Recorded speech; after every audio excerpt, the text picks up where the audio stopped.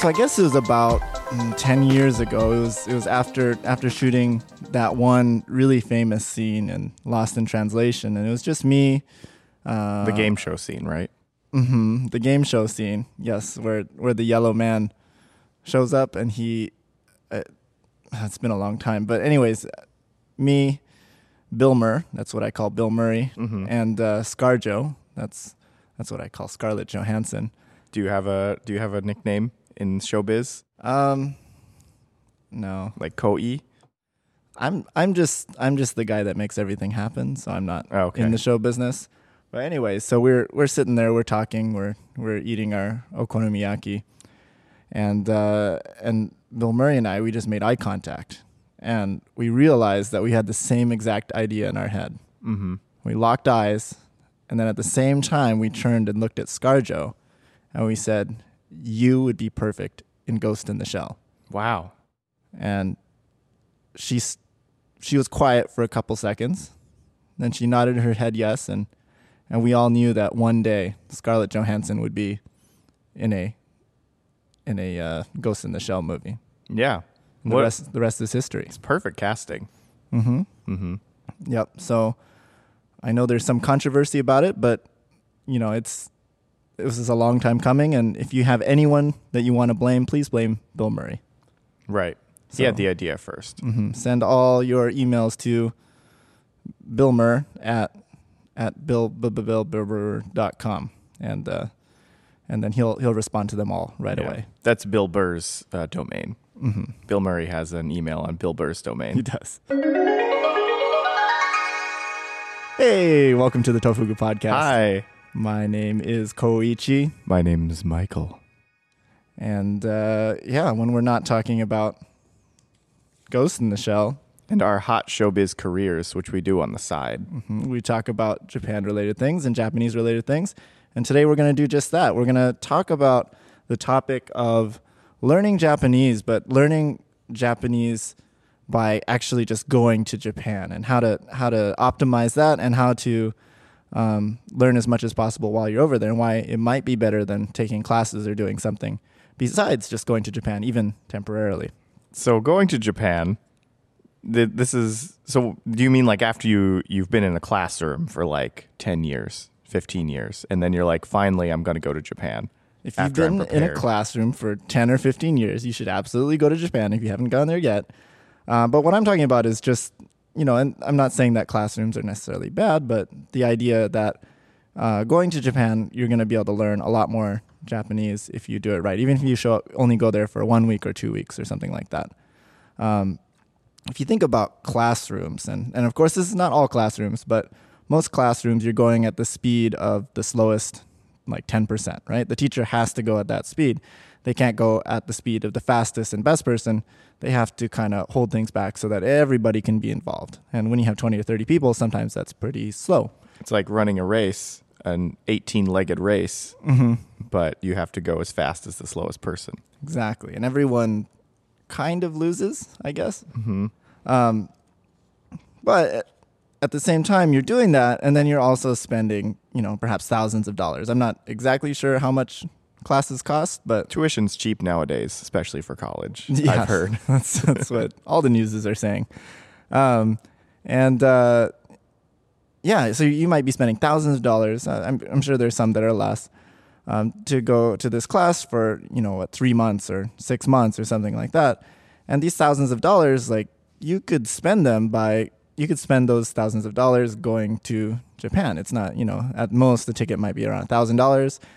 If you get the tickets at the right time, it depends on where you're going from. But from the U.S., for example, if you go in usually March or April, you can find tickets for $500-$600 if you're lucky and you know where to look, but at the most it's going to be $1,000. So let's say you're spending $3,000 on a class, $1,000 for the airplane ticket round trip.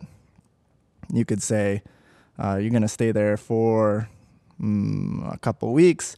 If you stay in a cheap hotel or business hotel, it's going to be about $50 a day.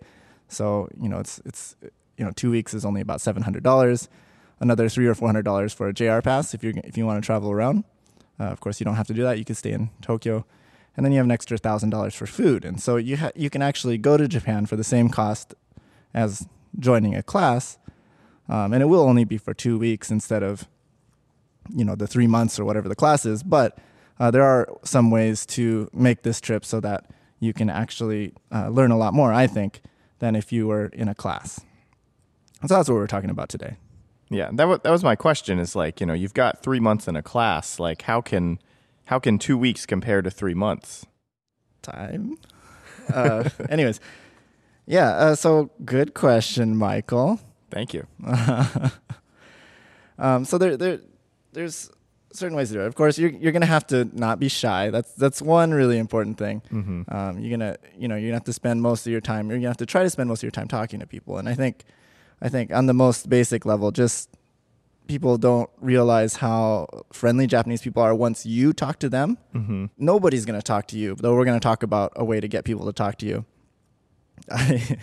Only if they want to. Right. Don't force anybody, but We're not going to kidnap anyone and put them in a manga cafe and make them talk to you. But there are ways to get people to talk to you more, and there are ways for you to talk. So, of course, the first most basic way is you just go and talk to people. And most people probably aren't going to be able to do that. It's going to be a little bit hard, a little bit shy, and I would understand why you wouldn't want to do that. you got to get out of your comfort zone a little bit in a foreign country. Totally. And you're going there for the purpose of practicing your Japanese. But before we talk about that, there are some things that I would recommend before you go. So it's not like you can just start at zero Japanese and then suddenly you show up in Japan and then you're able to learn a whole bunch of Japanese. So you probably would learn a decent amount if you tried really hard. There's some preparation I would recommend. Basically, the more you can do before you go there, the more you're going to acquire while you're there. So you can spend a lot of your time while you're at home learning things. And then once you get to Japan, you spend your time acquiring those things that you've learned. So basically using those things and then making them your own. So do you mean like putting some knowledge in your brain, and then once you get to Japan, you're putting that brain knowledge into practice? Yeah. So you can. So if you think about if I say what's 2 plus 2, Michael. Oh my God. 4. Okay, so that would be an example of something Michael learned, but he hasn't acquired yet. Yes. For most people, that's something everyone's acquired. 2 plus 2 immediately pops in your head is 4. And so that's like a fluency of that piece of knowledge, right? So 1 plus 1, 2. You don't actually stop and think about it, but it pops into your head. So that's acquisition of knowledge. I do know the 1 plus 1. I knew you would. Thank you. But on the other hand, there's other things which you've learned that require thinking. And so like these are the things that don't come out immediately. They don't come out fluently, whether it's a language or math or something else. So if you like hear what's 48 plus 62, you can probably figure it out, but you have to stop thinking about everything else. Yeah, and the wheels start moving. And you have to slowly, okay, dun, dun, dun, dun, dun. Okay, the answer is whatever it is. I couldn't figure it out while I'm talking because it requires my full like concentration and brain power in order to do it. It's not something that just pops into my brain. So when we're talking about learning Japanese and acquiring Japanese, you can do a lot of the learning. You can also do a lot of the acquiring, which we could talk about some other time here at home. But you can learn a lot of stuff before you go, and then acquire it by using it while you're in Japan. And being in Japan is an awesome opportunity to turn that learned knowledge into acquired knowledge. And I think that's probably what most people are going to end up doing. So spending time before you go to Japan, there's a lot of things you can do. I think one of the best things you can do is probably spend time learning kanji and vocabulary. Kanji is going to be really helpful because there's a lot of kanji in Japan. There's lots of reading practice in Japan, over everything. Every sign is just kanji, kanji, kanji. And of course, those kanji aren't just kanji, they make up words. And so the more words you have, the more you're going to be able to practice while you're in Japan.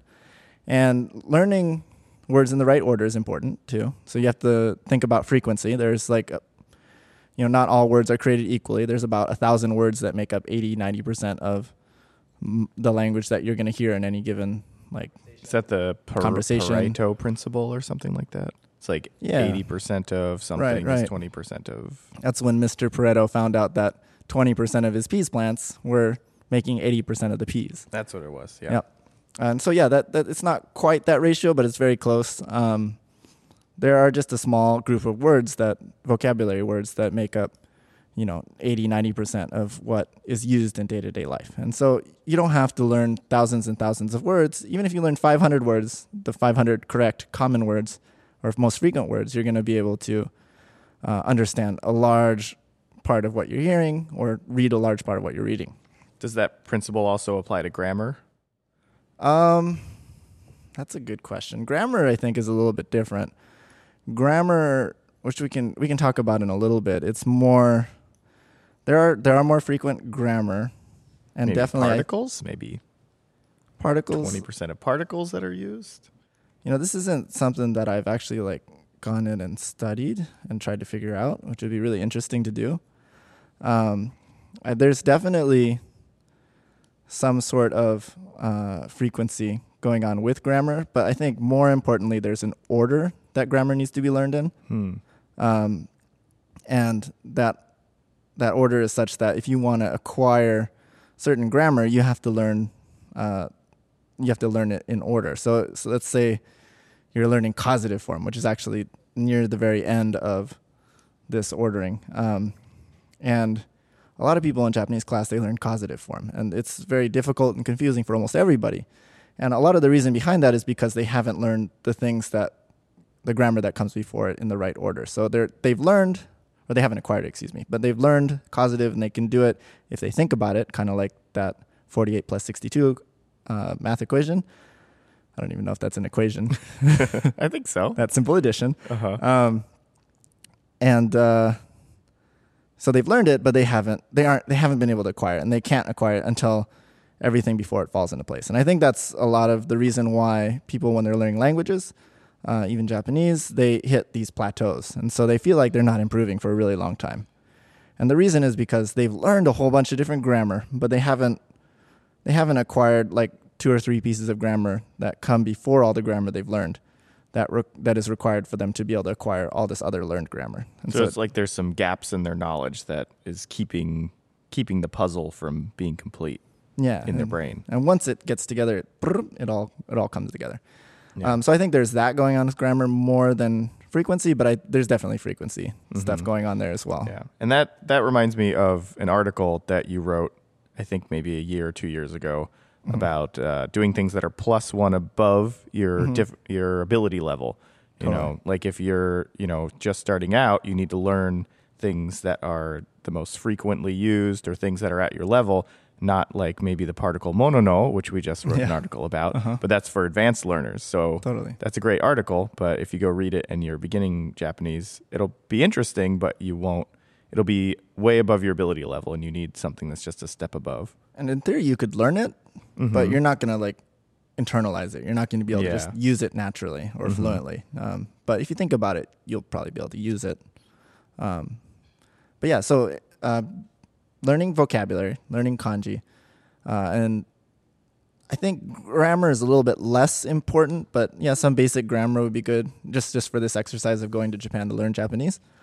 I think if you learn a lot of vocabulary before you go, you can communicate about anything. So even if you don't have the ability to say where is the hotel, a whole complete sentence, you could say hotel, where, and the name of hotel. And people will understand what you're saying even without grammar. You're just saying vocabulary words. If your eyeball fell out, you could say eyeball, no eyeball. And then they'd be like, oh, you have no eyeball. I get it. Instead you could of also point to your face at that point. You could, yeah. So, but the point is you have to learn a lot of vocabulary in order to communicate first. And that's not, you're going to learn vocabulary while you're there, but the more vocabulary you know, the more you're going to be able to learn and internalize while you're there, like grammar and things like that. Because you're going to be able to use that grammar constantly. Whereas when you're not in Japan, you don't have that opportunity to use grammar. Yeah. And that's kind of also how babies do it. I think it's kind of, I don't like the kind of position that people take, learn like a baby, but there is a certain thing when you learn a new language, you have to go backwards, and learn a new culture. You have to learn to be like, okay, I'm kind of starting over in some cases. I'm going to have to say eyeball, no, and I'm going to sound a little dumb for a while. And you know what? Babies sound dumb, but they don't care because they're babies. It's harder when you're an adult because you care too much. So don't care about sounding dumb. Yeah. And I also don't like all those resources that are like, learn like a baby. Yeah, those aren't good. They're kind of right, but they're not doing it right. Like, you should learn like an adult because adults actually have the capability, if done right, to learn a lot faster than babies. Yes. But you should learn in the order that a baby learns in. That's actually pretty good. Yeah, that's what I'm getting at. And then figuring out what that order is, that takes a lot of work. And that's kind of what we're doing with, or that's exactly what we're doing with Eto Eto is we figured out what that order is, and then we're applying that to like better ways of learning that adults can use, so that it doesn't take you 3 years to be able to use full sentences like babies. You can do it. And if you really want to learn like a baby, you have to just hire an Okachan to follow you around and talk to you and do everything for you while you get your motor skills. Go to that maid cafe that they all act like your mothers. Yeah. You could do that in this scenario, actually. So anyways, first, vocabulary, kanji. Don't want to toot my own horn too much more, but WaniKani is an awesome way to do that. You can, if you spend 3 months using WaniKani, it's going to cost you $30 at $10 a month. It's barely anything compared to a class. And if you go at about the fastest speed, I think you're going to get, I have to think about this, 1, 2, 3, 4, 5, 6, 7, 8, 9, 10, probably about 1,000 vocabulary words, and then about 300 kanji. That's pretty good. And it's ordered in a way that it's also ordered by frequency of kanji, partially, but it's mostly ordered so that it can get you to 2,000 kanji as fast as possible. But all the words you learn, they're going to be very useful for when you're in Japan. The kanji is going to be useful for when you're in Japan. We have people who use it and then they come back. Even after 3 months, their reading comprehension has gone up. Just like so much more than like the years and years of classes that they took. And, of course it depends on the person, but for $30 for 3 months, you're going to be able to learn a lot more kanji and vocabulary than a lot of other methods. But if you can do it on your own, that's great too. So I would recommend that. So let's say, okay, you've learned, I don't want to set a minimum on this. I think you should go to Japan as often as you can if you want to study Japanese. But let's say, you've learned 1,000 words, you've learned about 300 kanji, and that's gonna, I think that covers about, I need to look at the stats, but it's about 70% of what you see normally, even with just 300 kanji, 400 kanji, something like that. You go to Japan, you arrive, you buy your tickets, you arrive, you hopefully have a hotel or a capsule hotel waiting for you. And then what do you do next, right? So you could treat it like a vacation, that's fine. You're still going to learn Japanese, and you're going to be able to see things and have fun. If you wanted to be really serious about studying Japanese and using your Japanese as much as possible, what I would almost recommend, and I've experimented with this before and it works pretty well, is get on the Yamanote line. You know that one? It goes in a big circle. Yeah. And you can just sit on that train forever if you want. And there's all kinds of cool jingles that happen at every station. Yeah. Though it is a very busy line, so if you pick a less busy time, it might be better. What I recommend is making a sign for yourself, like one that you wear around your neck that says, "I'm learning Japanese, and I'd like to practice Japanese. Please speak with me." Yeah. If you do that gives permission to other people. It makes it so people don't feel so weird about just talking to a stranger. Though that being said, if you don't look Japanese, people are much more likely to talk to you. I don't know if you have experience with that. Yes. People want to practice their English, but that's another problem in and of itself. Right, yeah. Though some people will speak Japanese just like out of curiosity, right? So I would recommend wearing a sign that says you're studying Japanese and that you want people to talk to you. And if you do this, a lot more people will actually talk to you. Yeah, that's such a good idea. I'd never thought of that. And I had when I was younger and not afraid of society, I talked to people in Japan. Were the days. Yeah. I would just be like, "Hi, konnichiwa," and I just try my Japanese out, and some people wouldn't like it and some people would, and I'd learn some stuff that way, but it was kind of 50-50, hit or miss. But yeah, with the sign, you're just like, "Hey, it's up to you. I'm not going to weird you out. I'm just sitting here. I'm the weird guy. You can come talk to me." Totally. And you'd be surprised at how many people will talk to you. Right. For me, it's mostly old people for some reason. I'm an elderly person magnet. Yeah. But yeah, people will come talk to you, and then they'll help you with your Japanese. You practice. And it's good if you're just on a train. That's a pretty good place to do it because people are usually bored. They're just hanging around, and there's a lot of people around, and they're not trying to get somewhere really quickly, which is often the case most other places. If you can get on a longer line that's a little bit less crowded, you might have a little bit more success. And this is kind of bad, but you could buy a ticket to just like one station away, and then you just get on a straight line and you go someplace far away, and you get off the train, and then you just get in the other train going back in the other direction. Yeah. And then you get off at that station that's one station away and use your ticket. And really, you've ridden a long ways. You just never left the station. Right. So there's, I mean, no need to spend a lot. legally, that's fine. I don't know if it is, but Yeah. certainly no one would notice. And or you can get off. Like there's some very nice places that are like 2 hours away from Tokyo that are awesome to visit. And then wear your sign, your weird little sign that says please speak Japanese to me, and you can talk to people. Other good times are like when school gets out. Like students are much more open to talking to random people. They think it's fun, especially like a big group of students. They feel a lot more confident, and they don't want to be like the shy, not cool kids. So like if you go talk to a bunch of Yankee high schoolers, they're like, they're usually pretty cool. They're very outgoing. Yeah. So you don't have to feel too weird about just like being like, hey, what's up? And then you can, just use some crazy Japanese, and they'll think it's the funniest thing in the world, and you can talk to them, and that's a lot of fun. Otherwise, like I said before, I have a lot of luck with the elderly for some reason. That might just be me, but old people tend to be a lot more outgoing and don't care about this kind of about being quiet and they're in the golden years. They're like, I'm going to do what I want. I'm going to talk to strangers. Exactly. I'm an old person. You could scold someone for sitting down in the handicap pregnant spot. Yeah. On the train. Say, hey, you don't look pregnant. Get out of that seat. Exactly. And then strike up a conversation that way. Yeah. Make friends. But like through scolding. Yeah. But during the day, like trains are absolutely awesome for conversation practice and talking to people. Yeah. Especially another good thing about the train that you mentioned, there's less pressure than like if you sit on a park bench to be like, hey, sit down. Like take some time out of your day and sit down next to me, someone you don't know. But, on the train, everyone's going somewhere, and there's always an out.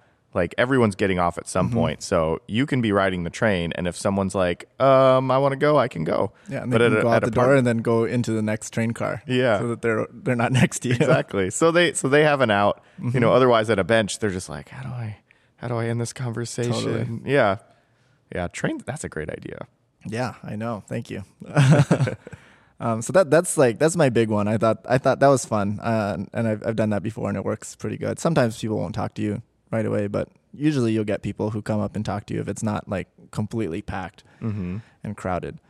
The other suggestion I was gonna have is sit in a park, but like you said, people feel a little less comfortable about it, and also people don't tend to stop as much. I've noticed. Yeah. It's not a bad idea, but I just feel like the train, it's easier for people. Just wear your sign all the time. Like, honestly, that's the way to do it. Like, you go into restaurants, people will hang out with you. You can even put it, like, you go eat at a restaurant, put up a sign, be like, hey, sit with me.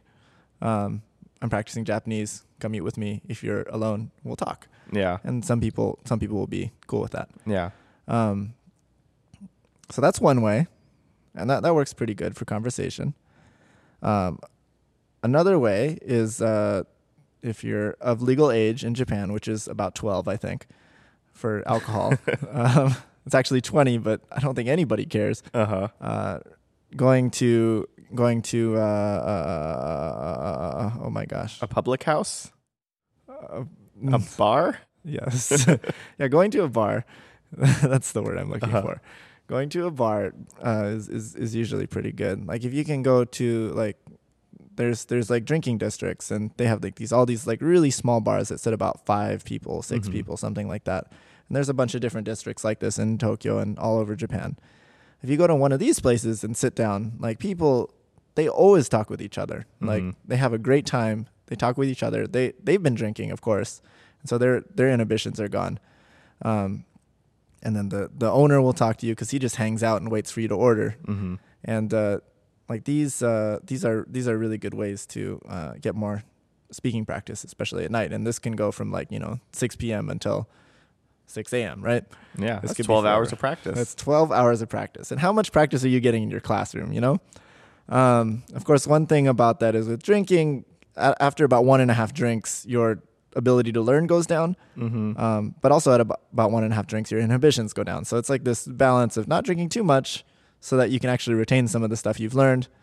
And this was actually a scientific study too. This isn't just I believe so, yeah. Yeah, it was University of Michigan in the 70s, I think, did this. So yeah, it's 1.5 drinks, gets your inhibitions down, but your brain is still working well enough to get all that language and, not be too inaccurate. So Totally. So yeah, if you're going to be drinking from 6 p.m. to 6 a.m., nurse that 1.5 drinks really slow. Or just, you lose about 1 drink per hour, right? So Okay, yeah, just there you go. try to drink 1 drink per hour or so after you Yeah, drink the 1.5. that's good. That's 12 drinks. That is 12 drinks. That's enough. That's Yeah. enough for me. Uh-huh. But yeah, these kind of places, they're really good. If you want to imagine it, think of the series Midnight Diner. Places like that, basically. And so they just seat a few people. It's just one guy running it, or one lady running it, I guess. And and just everyone talks to each other. They have a good time. They hang out, and it's hard not to talk to someone at one of these places. Right. So those are great. Another thing you can do is, of course, just talk to people. Just get over being shy. I think you'll be surprised at how friendly Japanese people are. Like I said before, like Japanese people don't want to talk to you, and I'm talking in generalities. Is that the right word? Yeah. We're talking in generalities here. They don't want to talk to you, but if you talk to someone else, then they suddenly become more open and friendly and will at least reciprocate. As long just give them a way out, just in case they're really uncomfortable. Yeah. And you're like the scary, foreigner who's just like, hey, let's practice Japanese. Yeah. And if you just think of if you see someone random and you're like, oh, they look like a really cool person. Oh, I won't go talk to them because, that's societal norms. But if that person came and talked to you, you'd be like, oh, hi, how's it going? Yeah. Unless exactly. you're weird or scary, then you'd want to leave. Yeah. I love it when people talk to me, but I have a hard time going and talking to random people. But it's just that whole dynamic. Yeah, you can just go talk to people. Just one thing to note, and I see this all the time in comments and blog posts and Reddit posts and things like that, where people are like, oh, and then she said, oh, you should contact me. We'll hang out later. Japanese people say that and they don't really mean it usually. So Yeah. if you just randomly meet someone, maybe they do, and you could try, but you might not get a response. Yeah. So don't That's feel just bad. part of the culture. Yeah. And, I'm from the southern United States, North Carolina. It's the exact same thing. You guys are known for that so much. Yeah. It's like southern hospitality. They're like, oh, come over to my house sometime. Oh, yeah, let's meet up sometime. And it'll probably happen in a couple years, but nobody really means to do it that day. I didn't actually know that. That's cool. Cool. Yeah, and so you can just talk to random people. There are some random people that are pretty good to talk to. For example, there's people out on the streets who are like, "Hey, come to my restaurant," or "Hey, come to my gray area barely legal prostitution ring," Yeah. or or what are those cafes called that the Uber executives got in trouble for going to in Korea? Is that where they pretend to be babies? Sure. Anyways, all those nightlife terrible places. There's people out in the streets who are like, hey, you wanna come in and hang out with some ladies, and it doesn't seem to matter who you are, or if you're a lady, then they're like, hey, you want to come up and hang out with some cute men, and you don't have to go up there. I never would. I think that's a terrible idea, but those people will talk to you for a long time. I found is the people out there trying to get you to go up there. You just have to you can practice giving excuses, practice asking questions about it, and they'll just talk to you and talk to you and talk to you because their job is to try to get you to go up. Yeah. And we should put a disclaimer that if for some reason you are persuaded to go up, everything's on you. Really, that's not our thing. Because the whole point of that place is you get to talk to someone handsome or beautiful or whatever. So the drinks are way more expensive. Very, very expensive. Or they give you little tiny Vienna sausages as a service. And know those get tacked onto your bill for like $50. Mm-hmm. Yeah, it's not If it's a not cheap and probably not moral. Yeah.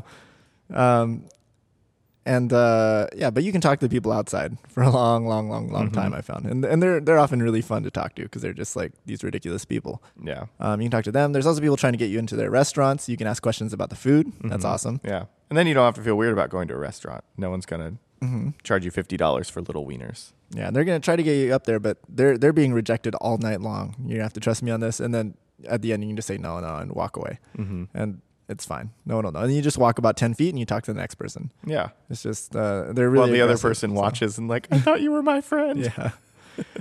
Yeah. And They won't care. It's a great opportunity to practice talking. And they're going to want to try to get you to understand because they want to sell you something. Just don't fall for it. Unless you want to fall for it, then that's up to you. So those people are really good to talk to. You can talk to police officers. Yeah. Police officers They're pretty are friendly. easy to talk to. Usually, yeah. I don't know what you talk to a police officer about, Yeah. but you ask for directions. Yeah. Directions. That's like half their job is to give directions. So you just go talk to them, ask Yeah. for directions, practice getting directions. That's a great practice. It's a very useful thing. You can be like, "Where's the nearest combini?" And then they send you on your way and see if you can find it.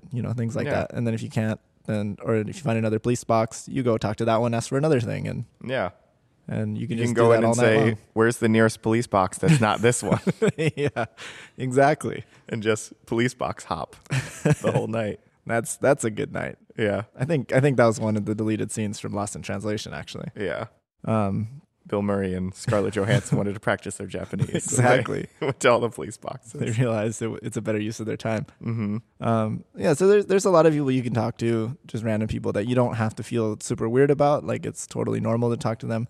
I would say hotels, but most hotels, they can speak some English. A lot of the hotels can. So that doesn't work too well. You can go to convenience stores and ask for things and don't buy anything. People do that a lot. It seems like even if you're not practicing your Japanese, or do buy things because there's a lot of good things. There is a lot of good things in there. Yeah, go in there, practice your kanji knowledge that you have, and acquire some kanji that you've learned. Yeah. There's just so much you can do. It's just like a constant it's like a flood of knowledge that's coming at you as long as you let it be. Like if you don't hole yourself away inside your hotel room, if you don't you don't push yourself to talk to people and get out there and just constantly use your Japanese. And the reason that this constant use of Japanese is good, like I mentioned a little bit earlier, there's kind of an ordering to acquiring grammar. And you're only going to be able to acquire grammar basically in this order. And if you don't know what this order is, if you don't know what this secret sauce is, you're the second best way to acquire grammar in this right order is just to overwhelm yourself with grammar.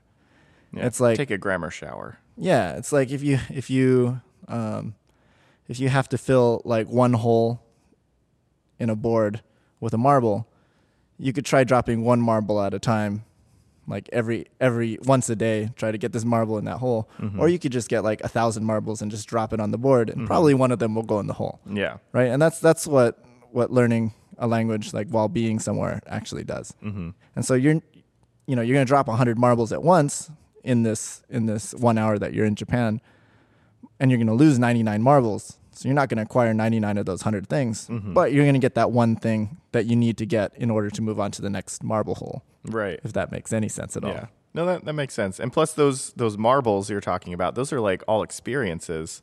And, experiences make things stickier, than, some really great textbooks out there, they can make things sticky and make things memorable. Yeah. But definitely like you remembering or like forgetting something and someone reminding you, making mistakes, and you have a story because you're out with your friend Shuhei and he's so funny. Shuhei. Yeah, good old Shuhei. Yeah.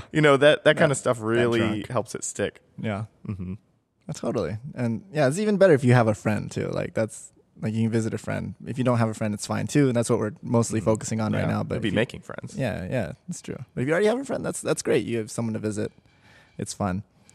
But yeah, so you're basically just dropping hundreds of marbles over and over and over again, instead of this this classroom setup where you're just trying to drop one marble into a hole once a day or once a week or something like that. It's a very, very slow process. And it kind of follows along the lines of the other article I wrote about making the most mistakes. Yes, also a great article. Yeah, to learn. Like it's not how efficient and how perfect you are when you're learning a language. That doesn't progress you very fast. If you do believe that there is a certain order that you have to go in order to acquire it, the best way to do it is to just make a lot of mistakes, to get as much input as you can, and then hope that some of it sticks, rather than just taking a little bit of input, trying to make it as perfect possible, and then it doesn't stick anyways. Yeah. Right. And I'm definitely one of those people that's just like, I know that's true. And I've had many experiences where when I'm making mistakes, I'm learning a lot. And I'm like, oh, I'm so glad I did that. But I still have trouble like getting to that mistake part. So if you're one of those people, it's okay. Just do it. Don't be like me. Yeah, make it a game. Like try to keep track of how many mistakes you make and try to make 100 mistakes a day. Right. If you're able to make 100 Japanese language mistakes a day, I guarantee you're learning, 100 times more than the person who's just trying to study one grammar point perfectly and trying to get it good. That's me with my little textbook. There you go. Yeah. So Michael knows. Michael knows. But then I take it and I eventually do make mistakes. Good. I just need to make more. Yeah, everyone needs to be just okay with making mistakes. Nobody actually cares. No one's gonna see you again. Mm-hmm. There's this thing about like we're old humans, like thousands and thousands of years ago, where we evolved to be like really into pleasing the people around us, because if we don't make the people in our tribe happy, then they're gonna kick us out and we're gonna die, right? Mm-hmm. And so like that's not making a mistake is kind of part of that, being afraid of making a mistake. Even though like really in this day and age, like if you do something wrong or make a mistake, nothing really happens. Mm-hmm. Like no one's going to kick you out of the tribe. Yeah, if you get kicked out of the tribe, then you're not really part of a tribe. You're part of this tribe that is like the whole world basically. Mm-hmm. And it's not necessary for survival to be a part of this tribe anymore. But it's still built into our evolutionary structure. Damn Darwin, he did this to us. I know. He waved his magic wand and made evolution happen. His wizard wand, and he turned us into these apes. He made the apes evolve. Yeah. With magic. With magic, exactly. He was the first wizard. Yeah, so go out there, just try to get over what is like your humanity and go ahead and make as many mistakes as you can and embarrass yourself. And I guarantee you're going to learn so much more than if you were careful or you tried to be perfect. Like neither of those things actually help that much with language learning or any kind of learning, to be honest. Where were we before that tangent? So I wanted to jump in real quick on this point. Mm-hmm. If people are debating whether or not this is going to work, because they might be like, oh man, I think classroom sounds better than going to Japan. Now, recently, this past fall, my wife and I went to Japan for vacation, not to do like the studying things that Koichi is talking about. But still, even in the vacation mode where I wasn't actively trying to study Japanese, I didn't wear a sign. I went around, I did touristy things, I ate food, I met with friends. I still ended up by like by the end of the first week, I was surprised by how all that pent up like perfection study knowledge that I'd done was starting to like come out and starting to become more concrete. And then by the time I was done with the whole vacation and we came back and I talked to Japanese friends here in the US, I still had kind of a fluency wave going on where the fear was kind of gone. I felt more fluent. I felt more able to talk, and that was without even trying. So if you go to Japan and then do all these things that Koichi's talking about, I can't imagine how much more, because this was without even trying. I was just using Japanese I knew, talking to friends, doing touristy vacation stuff. But if you go there and you're like, I'm going to talk to everyone, I'm going to do all these things that Koichi's talking about, I feel like it's definitely going to work for you. Yeah, and even though you are, I think, going for just learning or just practicing your Japanese language, I think some people might try to argue like, of course, going on normal vacation, that's a lot of fun. But also if you go to learn language, it doesn't have to not be fun. I think at least for me, all my most vivid memories, all my favorite memories when I travel it always comes down to like the people that I talk to. Yeah, exactly like you said. You go on vacation, you're gonna have a lot more input, and you're forced to do a lot more output, and it's really good, and it's probably fun too. One thing I think people might be concerned about, like you can either go on a vacation and have your vacation fun, or you can go and learn Japanese language or study Japanese language, and it's not really black and white. You can do both, I think. Mm-hmm. But even if you do the Japanese language part and you just focus on using as much Japanese as possible, I think that can still be a lot of fun too. Like when I think about my vacations or just a lot of my memories, like all my most vivid memories, all my best memories, it always comes down to like spending time with a person. And that might be a person that I don't know who is just like so ridiculous and fun that I just remember it forever. Or it might be, someone that I do become friends with or someone I am friends with that, I've spent time with. And it's not like the things like going and seeing a temple.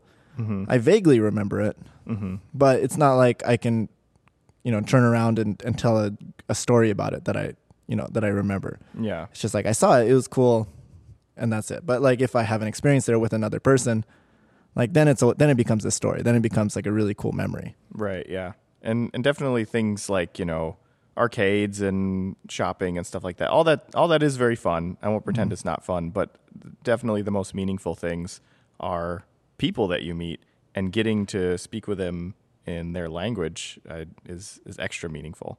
Yeah. And this lets you do that a lot if you do it mm-hmm. right. Yeah. So kind of on that note, I guess we can wrap up. I'm sure there's a lot more things that you can do. If you have those things, send them to us. Let us know. We'll share them mm-hmm. on our Twitter, which is Tofugu, TOFUGU. Or you can share it to us. Facebook /Tofugu blog. Yep, because that darn person. Somebody took the name. Something the tofu. I forget what it is. The tofu or something. Mm-hmm. Took it. Or on if you leave a review on iTunes, you can let us know what your favorite ways are. Mm-hmm. As well, while you also, tell us really nice things. But yeah, so like going back to all this, back to the beginning, you could spend $3,000 on a class, or you could go to Japan for probably 2 weeks and, spend an extra $30 on self-study resources for before you go. And you're going to spend about the same amount of money, but I think in the end, you're going to come away with a lot more acquired knowledge. Mm-hmm. You might be able to learn, like in a literal sense, you might be able to learn more in a class, but you're not going to be able to use that knowledge. You're not going to be able to like just fluently, poop it out of your mouth, so mm-hmm. to speak. Yeah.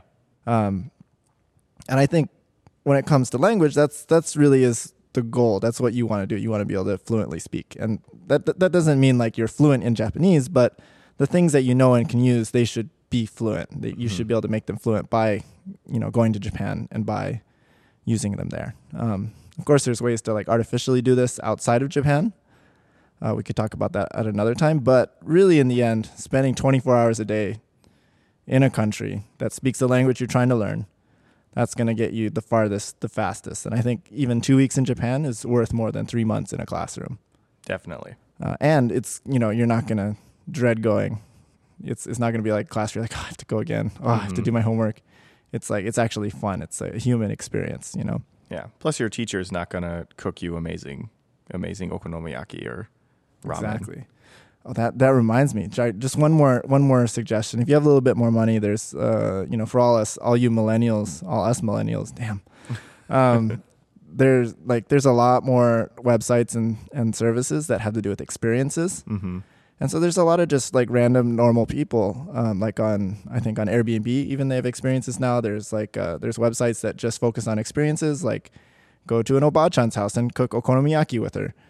Or like, I'm going to take you around Harajuku, and it's just like some random person. Mm-hmm. And it's not too expensive usually. And you can use those services, and you can use those to meet more people and just practice speaking more Japanese while getting those other experiences. Or like while going to someone's house and like cooking dinner, or while getting toured around local areas. And there's a lot of things like that now that weren't around 5 years ago that Yeah. would And really help Japanese language. those situations have always been the ones where I felt I got the best Japanese practice, where I'm not, for lack of a better word, trapped, but I'm just with a person and we are together and there's no English available. It's like, it's Japanese or nothing. And I walked around with like Kyoto for a day with a guy and spoke Japanese. And this most recent trip, I sat down with my former boss and talked with him. He doesn't speak any English. So like having is like, Japanese is the only option, and you want to talk to this person. And that's where I got like the most gains. Yeah, you're going to figure it out one way or another. Right. You might have to go a roundabout way, or you might have to start out simple, but that's like those plus ones. If you start out simple and slowly work your way up plus one to the thing you actually want to say, and you figure it out together, then it becomes your knowledge. It becomes you. Yeah. And when you're struggling for that word and then you're working yeah. with someone else, the struggle helps you remember. It does. But That's also a scientific thing. Yeah. And then the person, like, you both figure it out together and you're like, that's the word I'm looking for. Now that like totally sticks in your mind. It's like, this is the time I learned that word. Or, usually in those situations, it'll be, this is the time I learned 15 words that I didn't know that I was struggling for with this person. Totally. And that's funny you say 15 words. Like I would say, like, in terms of the number of words you might learn in a day, even in Japan, it might not be that many. It might be around 15 words that you learn in a day, because we can only acquire so many vocabulary words a day. It's not that many, but I mean, if you think about it, like, you spend 2 weeks in Japan, that's 14 days times 15, whatever that number is. Hold on. We're going to skip ahead here. Skip ahead. You're going to learn about 210 words over your 2 week period. And that doesn't feel like a lot, but if our goal is to learn 1,000 words, and if you can communicate pretty well with 1,000 words, then 210 words, that's already, over 20% of what you need to do. And that only took you 2 weeks, right? And people spend a long time learning 1,000 words, I think, in normal classroom situations where, like, yeah, you might get assigned like 20 words to learn tonight, but you're going to learn them just enough to get that check mark on your quiz. Yeah. And then you're going to forget it, right? You'll take the test and then it's over. And we're talking about 20 words you've acquired, which is a lot more meaningful than words you've learned too. And so it doesn't seem like a lot, but it really is a lot more useful, and you get a lot more out of it than if you just went to a classroom, I think. Yeah. So I don't know. My suggestion is you go to Japan if you want to learn Japanese. If you're, not everyone has the money to do it, and that, that's just how it is. But if you were gonna take a class anyways, and you were gonna spend $2,000 or $3,000 on that class, I hope you consider, other options, because I think you will have better memories. You're going to have a lot more fun. And then, like, having that 2 or 3 months before the trip where you're self-studying, like, that trip, it really is a big motivator for studying really hard and learning more than you probably could in a classroom. Yeah, because you're putting up the money for it. It's an event. I mean, a classroom can be an event too, but I guess at the classroom you have an expectation that you will be taught. Right. Whereas, like, you're going on this trip to Japan, you've got to put forth the effort. And that's going to motivate you also. Totally. So, yeah. And so I think it's a little bit of a controversial position, but I hope that you enjoyed the argument for it. And I hope that you try it out and let me know how it goes. And if it goes really badly for you, then I'm so sorry. It won't. It's going to be a great memory. It'll be great. No matter what, it's going to be fun. Yeah, it'll be super fun. If you have less money, you don't have to stay in a business hotel for $40 a night. Yeah. You can go stay in a manga cafe for like $10 a night, or capsule man, hotel for like $20 or $30 a night. If you're a cool young person and you can do stuff like that, like once you're old like me, you're like, oh, I gotta have a 5-star hotel. I gotta have a hotel for my bad back. Exactly. That's me. But like, when you're young, like, I mean, actually some hostels are still pretty nice too. Japanese hostels are very nice. I stayed in a few hostels and they were like, this is basically a hotel, but for like $10 a night. Yeah, there's nice hostels in Japan. It's going to be clean almost all the time. It's going to be pretty safe almost all the time. Yeah, and usually there's like an old man who runs it and he's like, have some eggs. I made you some eggs in this common area. He doesn't speak English though. I mean, I gave a pretty cheap option, but it can be even cheaper if you want it to be. You can eat at convenience stores every single day so that you can afford that big nighttime. Yeah. bar big bill. nighttime splurge. Yeah, even alcohol is pretty cheap in Japan. I Yeah. think when you compare it to a lot of places, And kombini food's pretty good. it is pretty good. So you won't really like. I don't know. I never really regretted any kombini. 2 weeks kombini you meals. won't get too tired of it. I think. Yeah. I mean, as an old man, I like my luxury, but Your gyros every night. my nightly gyro. No, I never got to go to gyros. I could tell that story sometime, but I can tell you I watched him go to the bathroom. Really? Yep. Oh, that's for another podcast. That's for another podcast. Jiro goes to the bathroom. Jiro dreams of Koichi not watching him pee. Were you in the bathroom when he was peeing? There's only one stall. I had to wait. Okay. Or not one stall, one urinal. I had to wait. I guess I could have used the stall, but Yeah. I just liked watching Jiro pee. And I prefer using a urinal if I can instead of using a stall. Me too. He was cool. He ignored me. The cool way he ignored you. And I took pictures of him, but not in the bathroom. Not while he was peeing. Out in a public area, I took pictures of him through a window while he From the wasn't bushes. looking. No, there's no bushes down there. It was from another restaurant. Oh, okay. Another restaurant with fewer Michelin stars. Only 2. Only 2. Someday, maybe. Yeah. Jiro, if you're listening, because I know you're a big podcast enthusiast, please give us your sushi. Send it. Please. By airmail. And on that note, go to Japan. Practice Japanese. Go all out. Go full hog? Whole hog? Whole hog. Top hog? Is this a bad word, young sound engineer? Well, hog is also a word for some thing. But whole hog, that's not a bad thing. It just means to like, go for it, Buster. And please do that. Another place you can go is tofugu.com. Right. For great articles every Tuesday and some Fridays. Mm-hmm. And we wrote about some of the things that we talked about today in the past. And definitely, if you enjoyed this podcast or you thought it was helpful, please help us out by giving us a review on iTunes. I hate asking for reviews, but apparently it does help us out a whole bunch. It really does. And iTunes is like the place where everyone downloads our podcasts. And yeah, so it does. It makes a big difference to what we do. So we really appreciate it if you would give us a review. And you don't even have to write anything, but you can if you want. Yeah. And after we get enough reviews, we'll probably stop asking at some point. Yeah, so get on that. Go whole hog on that. Go on hog that on review it. system. Hog it up. Is that the right way to Hoggity hog. Am I saying that right? Jamal, our producer, is shaking his head. Yes, you are perfectly right. Thank you, Jamal, for your confirmation. Mm-hmm. Well, Well, on that awkward note. good hog, everyone. Hog it up.